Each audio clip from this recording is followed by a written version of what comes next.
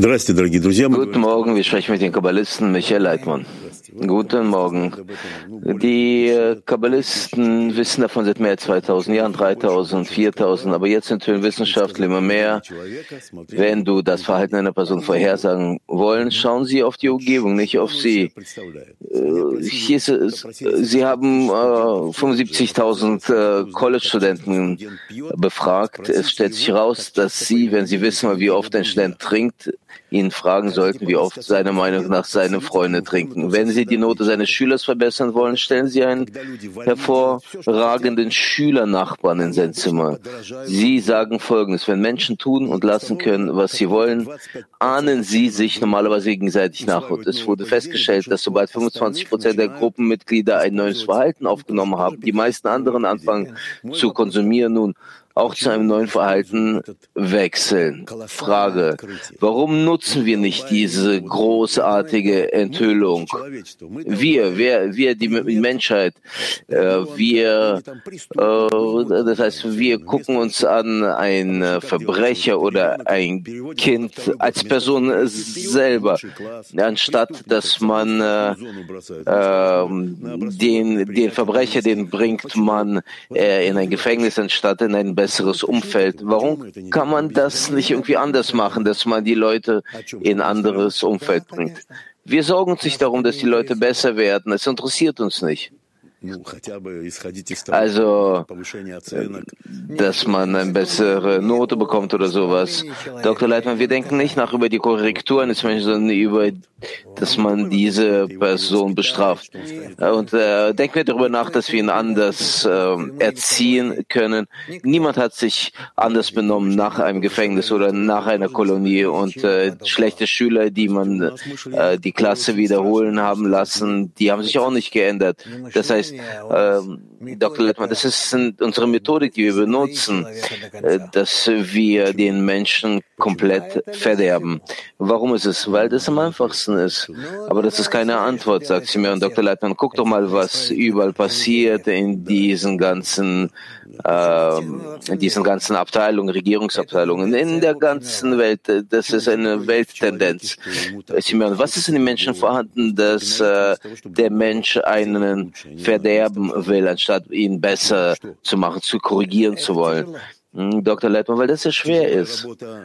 Das ist eine schwierige Arbeit, sagt sie mir, bezüglich der Erziehung. Ja, natürlich. Das Allerbeste und Einfachste ist, einen ins Gefängnis zu bringen, einen Verbrecher, und die werden alle zusammen sitzen im Gefängnis, die kommen raus und die werden wieder Verbrecher werden, und dann packen wir die wieder ins Gefängnis und dafür bekommen wir immer Geld. Das heißt, er hat gestohlen, er hat getrunken und so weiter ins Gefängnis. Das heißt, wir begrenzen, wir wollen die abstrahieren von uns selber, und das ist alles. Das heißt, wir denken nur über uns selber nach, natürlich, und über die denken wir gar nicht nach. Nein, sagt Dr. Laitman, warum sollen wir über die nachdenken? Das heißt, diese ganzen Ministerien der Bildung, die arbeiten alle falsch. Und die pädagogischen Systeme, die arbeiten, die bringen das Kind nicht dazu, zum Beispiel klüger oder schlauer zu werden, sondern nur einzelne von denen, aber nur in den Familien, wo man sich um das Kind kümmert. Das heißt, diese pädagogischen Theorien, zum Beispiel Makalik, die wir kennen, die dachten nicht darüber nach, wie man die Kinder besser macht. Ich weiß nicht, was Makalik gemacht hat, sagt Dr. Laitman. All diese Theorien, Dr. Laitman, nein. Es gibt viele Theorien, aber in der Praxis ist es ganz anders. Das heißt, in der Basis liegt nicht, dass man den Menschen korrigiert, sondern dass man ihn abstrahiert, ihn trennt von uns und ihn bringt in ein anderes Umfeld, ihn auf jeden Fall nicht in das richtige Umfeld bringt. Das ist eine Offenbarung, das sind Theorien. Dr. Laitman, verstehst du, das ist ein großes Problem, weil das ist eine sehr große Gefahr, wenn du einen Verbrecher bringst inmitten von zum Beispiel guten Kindern. Die werden aus ihm einen guten Menschen noch machen können. Das heißt, er kann aus denen eventuell einen Verbrecher machen. Das heißt, der einzelne Böse ein kluger Einzelner Böse, der wird aus diesen guten Kindern solche machen, dass die katastrophal Sachen machen werden. Semion, das heißt, alles müssen wir alles ordnen. Das heißt, es ist richtig dann, dass wir die dann weg von uns einsperren. Wir erziehen diese Menschen nicht. Wenn du sie trennen würdest von uns und die dann dort erziehen würdest, korrigieren würdest. Aber hier, wohin liegt hier die Korrektur? Semion, wo müsste dann diese Korrektur liegen, wenn wir die nicht bringen in ein gutes Umfeld, sondern in eine Kolonie, also in ein Gefängnis, oder wir lassen Kinder die Klasse wiederholen? Wie kann man eine Korrektur machen? Die Korrektur findet auf so eine Art und Weise nicht statt. Man muss sie dann umgeben mit einem neuen Umfeld. Und dieses neue Umfeld, das ist die Beschäftigung und irgendwelche Spielfilme, Dokumentarfilme, Bücher. Und das muss man sich alles, inhalieren sozusagen unter einem großen Druck, dass man nicht mal eine Minute hat für was anderes. Die müssen sich die ganze Zeit mit sowas beschäftigen. Welches Umfeld müssen die haben, fragt Semion.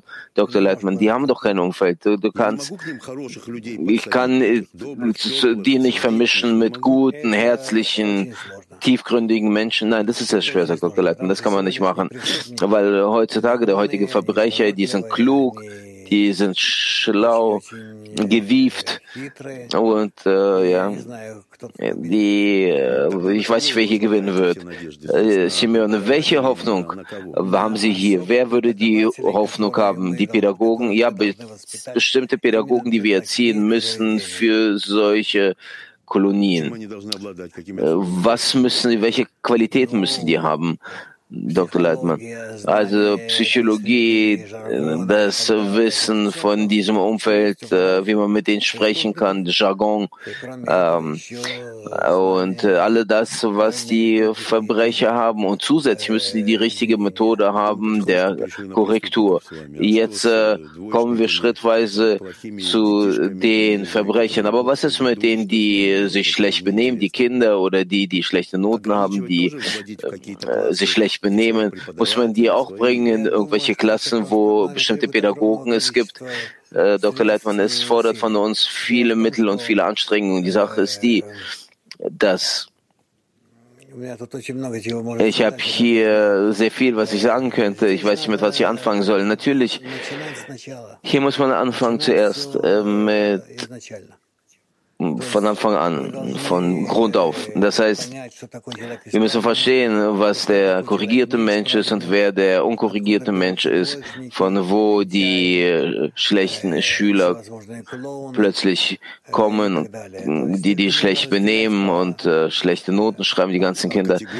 Die muss man dann aufteilen in Kategorien und bewerten sozusagen und einzeln für jeden Fall muss man die Methodik dann anwenden.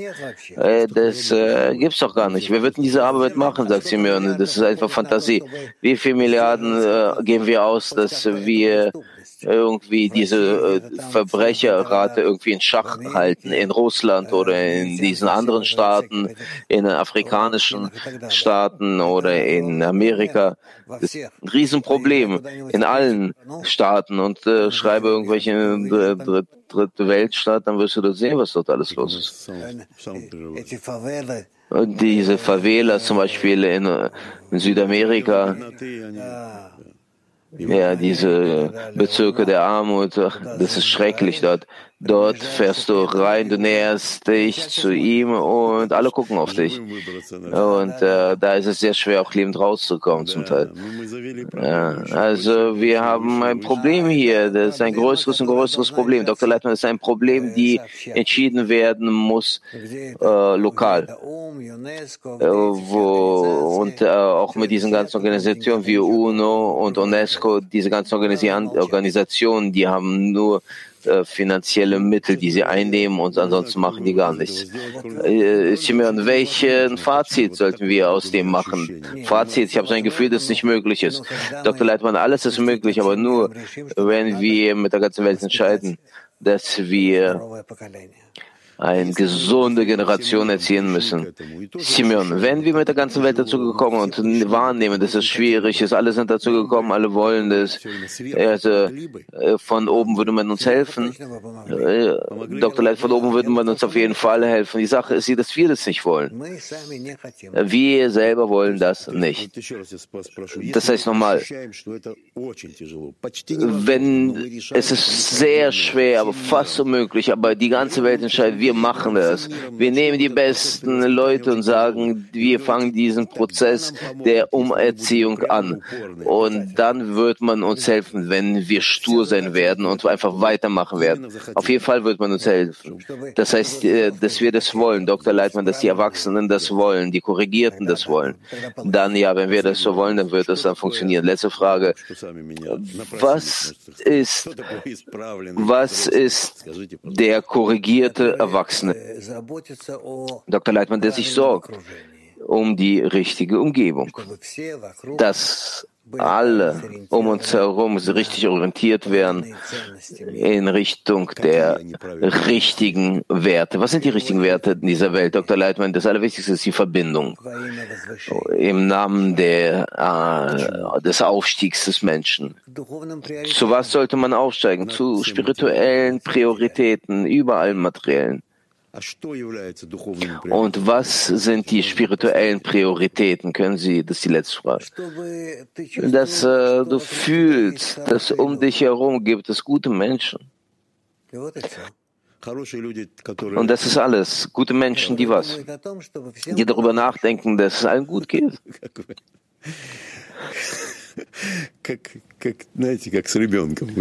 Wie mit einem Kind sprechen Sie. Also was kann man denn noch sagen, sagt Dr. Laitman. Also die Welt ist schrecklich. Also, wird es mal passieren? Zwischen uns gesagt? Im Endeffekt, ja, natürlich wird es sein. Aber noch lange Weg, dass man den bösen Trieb wahrnimmt. Sie geben uns ein Gefühl, dass das einfach nicht möglich ist. Und im Endeffekt sagen sie, das wird so passieren. Das ist die Aufgabe der Welt, das Programm der Welt. Und natürlich wird es sich realisieren. Aber für mich direkt, ich glaube nicht, dass es so bald passieren wird. Oder dass es bald passieren wird, aber es wird sehr, sehr schwierig sein. Oder so. Semion, das heißt, kommen solche Pioniere und die werden brennen, dass es so passiert. Diese Pioniere wird man formen von oben. Die ganze Hoffnung, es werden solche Menschen existieren, die nicht anders leben können und die werden diese Revolution machen. Also so ist es. Also, vor 50 Jahren führte die serbische Künstlerin Marina Abramovic ein Experiment durch. Sie wollte sehen, wozu ein Mensch fähig ist. Sie stand vor einem langen Tisch, auf dem 27 Gegenstände ausgelegt waren. Federn, Streichhölzer, ein Messer, ein Löffel, Wein, Honig, Kuchen, ein Klingschachtel, ein Skalpell. Das Publikum durfte machen, was es wollte. Sie würde sich nicht wehren. Und so begannen sie mit diesem Objekt zuerst vorsichtig. Irgendwie vorsichtig, wissen Sie, dann war das Publikum sanft zu ihr, zuerst vorsichtig. Dort, sie streichelten dort, malten dort etwas anderes. Und plötzlich am dritten Tag, schon am zweiten, nein, das ist der richtige Vorwand. Aber in der dritten Stunde waren alle ihre Kleider mit Klingen zerschnitten und im vierten hatten die Klingen bereits ihren Körper erreicht. Übrigens gibt es diese Aufnahmen. 50 Jahre später, vor kurzem, wurde ein ähnliches Experiment durchgeführt. 2 Mädchen, so schön, standen vor dem Tisch, wehrten sich nicht, so lagen Gegenstände auf dem Tisch. Jetzt sagt,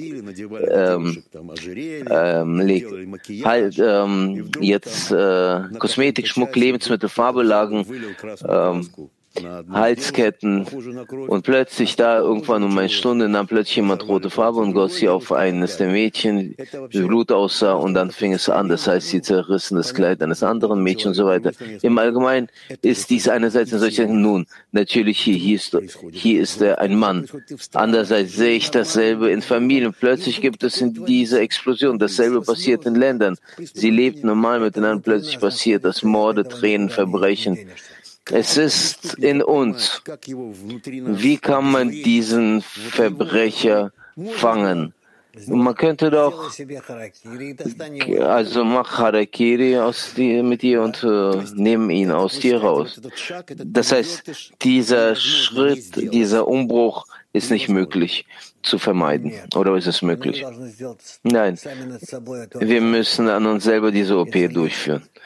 Wir müssen rausholen, diesen Schurken aus uns. Er ist in einem jeden von uns vorhanden. Und je mehr er verhüllt ist in uns, desto mehr hart ist er und skrupellos. Die Skrupellosigkeit, diese muss sich noch offenbaren. Die ist noch nicht bis zum Ende offenbart. Wir müssen erstens offenbaren, sagt Semion, dass in jedem von uns dieser Verbrecher vorhanden ist. Und dort muss ich das in mir offenbaren, dass in mir ist dieser Verbrecher. Jeder von uns, ja, ich bitte um Entschuldigung, ich spreche auch über dich, über alle. Über alle. Nicht einen Menschen gibt es in unserer Welt, der keinen schrecklichen Egoismus hätte. Schrecklich. So in einem Leisen, der so in der Ecke sitzt, in allen, sagt Dr. Laitman and Semion. Wir müssen verstehen, dass es in uns von jedem vorhanden ist. Und zweitens, wir müssen eine Frage stellen, wie kann man diesen Verbrecher aus sich rausholen? Das heißt, wir müssen akzeptieren, dass wir das haben.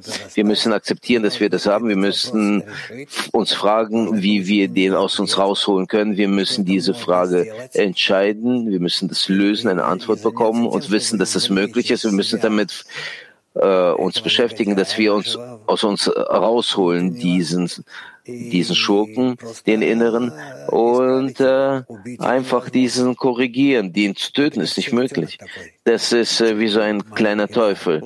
Kleiner Teufel, der wird in uns die ganze Zeit leben. Ja, der wird die ganze Zeit in uns leben, der ist ewig. Man kann ihn nur korrigieren. Ja, sagt Semion. Also man malt ihm diese Hörner und einen Schwanz. Das ist über uns. Das heißt, die OP bezüglich dessen, dass man nicht rausholt irgendetwas, sondern dass man sich das anschaut und anfängt. Dr. Laitman, die OP, die brauchen wir, damit der Mensch damit einverstanden ist. Dass der Mensch damit einverstanden ist, dass er operiert wird, bezüglich dessen, dass er bereit ist, sich aufzuschneiden, nur dafür, dass er los wird seinen bösen Trieb. Und dann wird er solche Eigenschaften erhalten, die wirklich dieses Böse korrigieren werden, schrittweise. Ist das möglich, dass der Mensch einverstanden ist, so eine OP durchzuführen? Inwieweit er leidet? Tut diese OP weh? Ja, die tut weh. Die passiert unter der Narkose oder nicht? Unter der Narkose, dann ist es keine OP. Das heißt, sie passiert nicht unter Vollnarkose. Unter Narkose. Nein, das ist eine langsame OP, die der Mensch selber durchführt und die lange dauert. Wenn er selber aus sich selber schrittweise holt raus dieses Böse und er zieht dieses raus. Das sind schreckliche Zustände. Und er hat den ein bisschen rausgezogen und dann kommt weiter und weiter. Das hört nicht auf.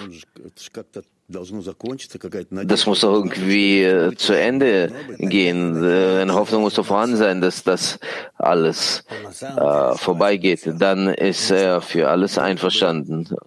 Und nur, dass man los wird, dieses Böse.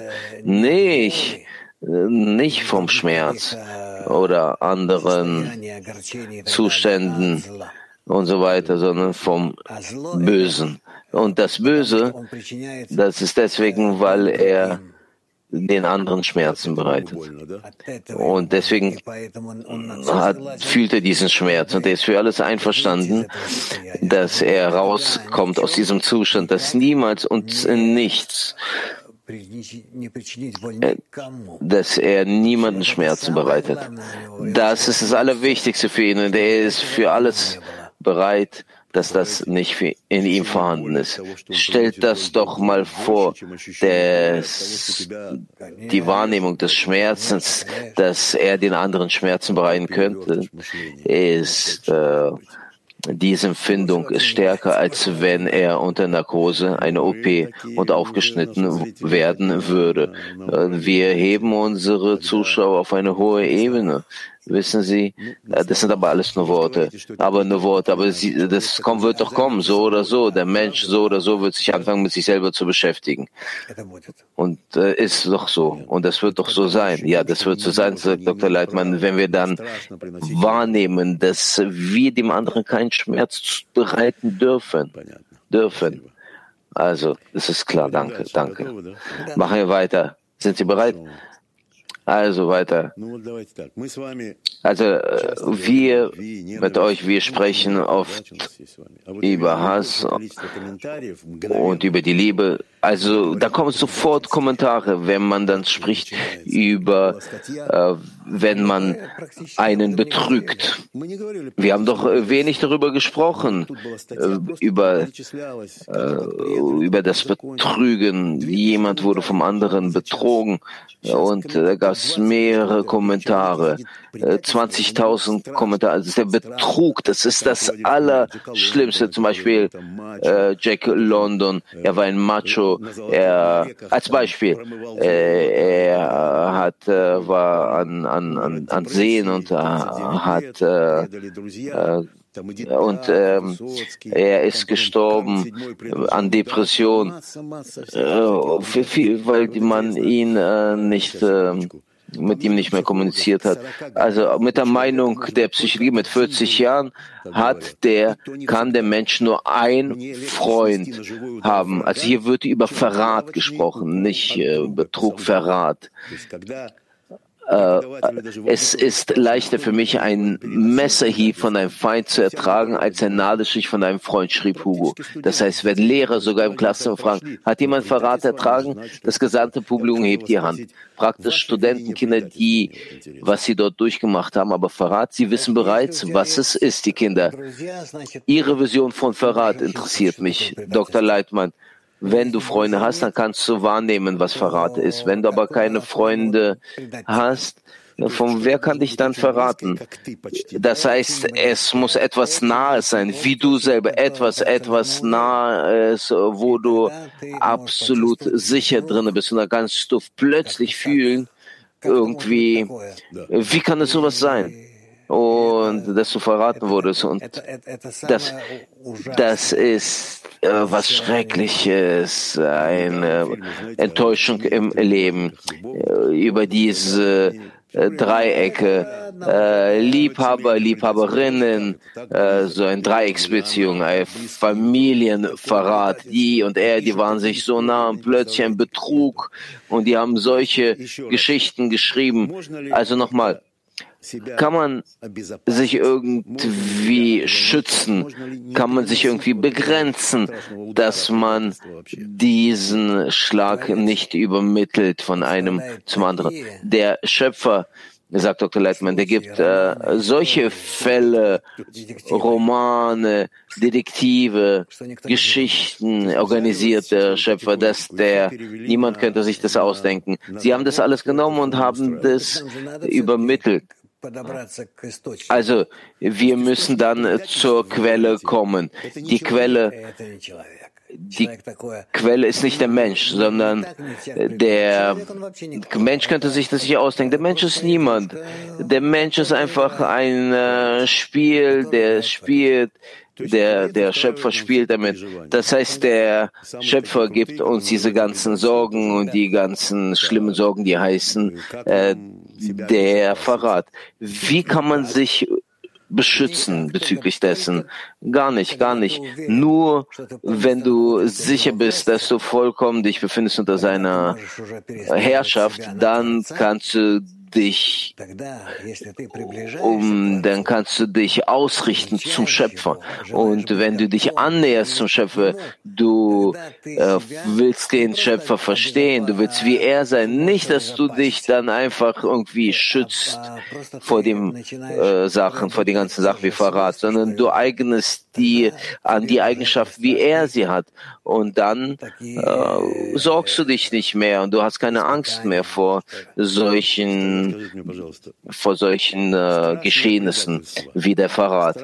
Ein schrecklicher Verrat. Ich brenne, ich kann das nicht aushalten. Und in dem Moment oder ein bisschen später, wenn du ein bisschen auch wütend bist, aber danach musst du ausrichten deine Gedanken in Richtung, woher kommt das? Und nicht, wer hat mich verraten? Dr. Laitman, nein, der Mensch ist gar nicht. Dieser Umbruch, das heißt, ich beziehe mich nicht zu ihm. Warum der kleine Mensch? Zum Schöpfer musst du dich wenden. Der Mensch ist doch nur eine Puppe und die Puppe ist der Schöpfer. Das heißt, ich muss hier sprechen mit dem Schöpfer und einfach aus der Sicht lassen, diesen Menschen. Du kannst von diesem Menschen nichts fordern. Das ist eine Puppe. Das ist alles. Und so wird es ruhig für dich. Du siehst um dich keine Verräter, keine, die verraten wurden, niemanden und nichts. Du siehst nur Puppen. Und der Schöpfer ist über den und er spielt mit all den, mit den Fäden und das ist alles. Wissen Sie, was Sie die ganze Zeit machen? Eine sehr interessante Sache. Ich bin kein Regisseur. Nein, die schreiben sehr schöne Szenarien. Und praktisch passiert es so.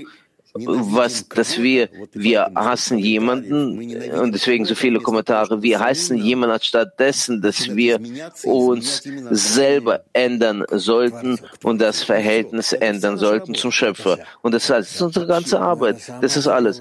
Das ist die schwierigste Arbeit. Das heißt, wenn ich in der Lage bin, mich so zu organisieren, dass ich all meine Kraft ausrichte, dass ich mit ihm arbeite, dann wird alles funktionieren. Aber da musst du verstehen, was ist die Wahrheit, die Lüge, der Verrat und alles verschwindet.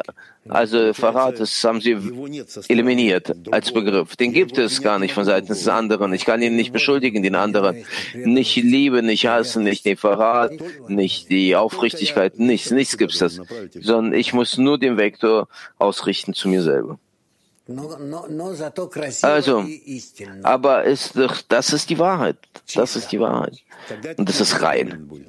Denn es ist ein reines Experiment. Ich muss auf mich zeigen. Und Semion, dann noch ein paar Fragen. Mit was bist du hier noch nicht einverstanden? Also ein bisschen, das dreht sich in dir. Noch ein bisschen. Ich will noch weiteres fragen. Ich hasse ihn dann, wenn ich das verstehe, keine Angst, er hört das nicht. Er hört das nicht. Ja. Ja.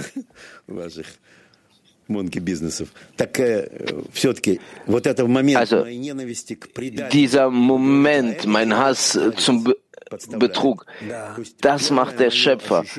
Das heißt, mein erstes Gefühl, ich hasse den Schöpfer. Ja, natürlich, ich hasse den Schöpfer. Darüber kann man gar nicht anders sprechen. Wenn du jemanden hast, dann ist das der Schöpfer. Das heißt, du hast mir das organisiert, Dr. Laitman, dein Verhältnis zu ihm. Und wie ändert sich der Hass zum Schöpfer? Wir machen alles nur zum Schöpfer. Wir sind nur auf ihn ausgerichtet und alles, was wir denken, dass wir uns befinden in irgendwelchen guten oder schrecklichen Verhältnissen, das ist alles eine reine Lüge. Warum macht er das mit uns? Sagen Sie bitte, dass wir diese ganze Welt zur Seite schieben und nur mit ihm zu tun haben. Mit dem Schöpfer, nur mit dem Schöpfer. Aber dafür wir das machen können, dafür müssen wir rein sein. Oder absolute Egoisten oder absolute Altruisten. Was anderes duldet er nicht. Alles andere, das heißt schon Schmutz. Das andere ist Dreck.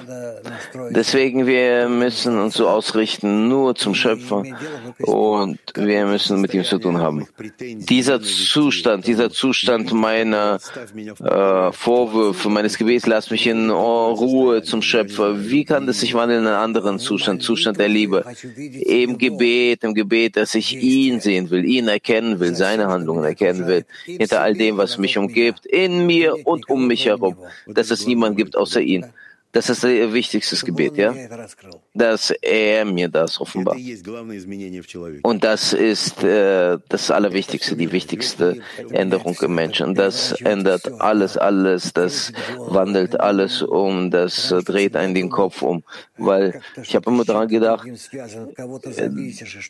dass ich von jemandem abhängig bin, dass ich irgendetwas mache oder jemand anders. Im Echt gar nichts und nichts. Das ändert ja überhaupt alles. Die Wahrnehmung des Lebens und die Wahrnehmung des Todes, alles wird somit geändert. Also gut, danke. Danke, Rav. Wir haben leise unser Gespräch beendet.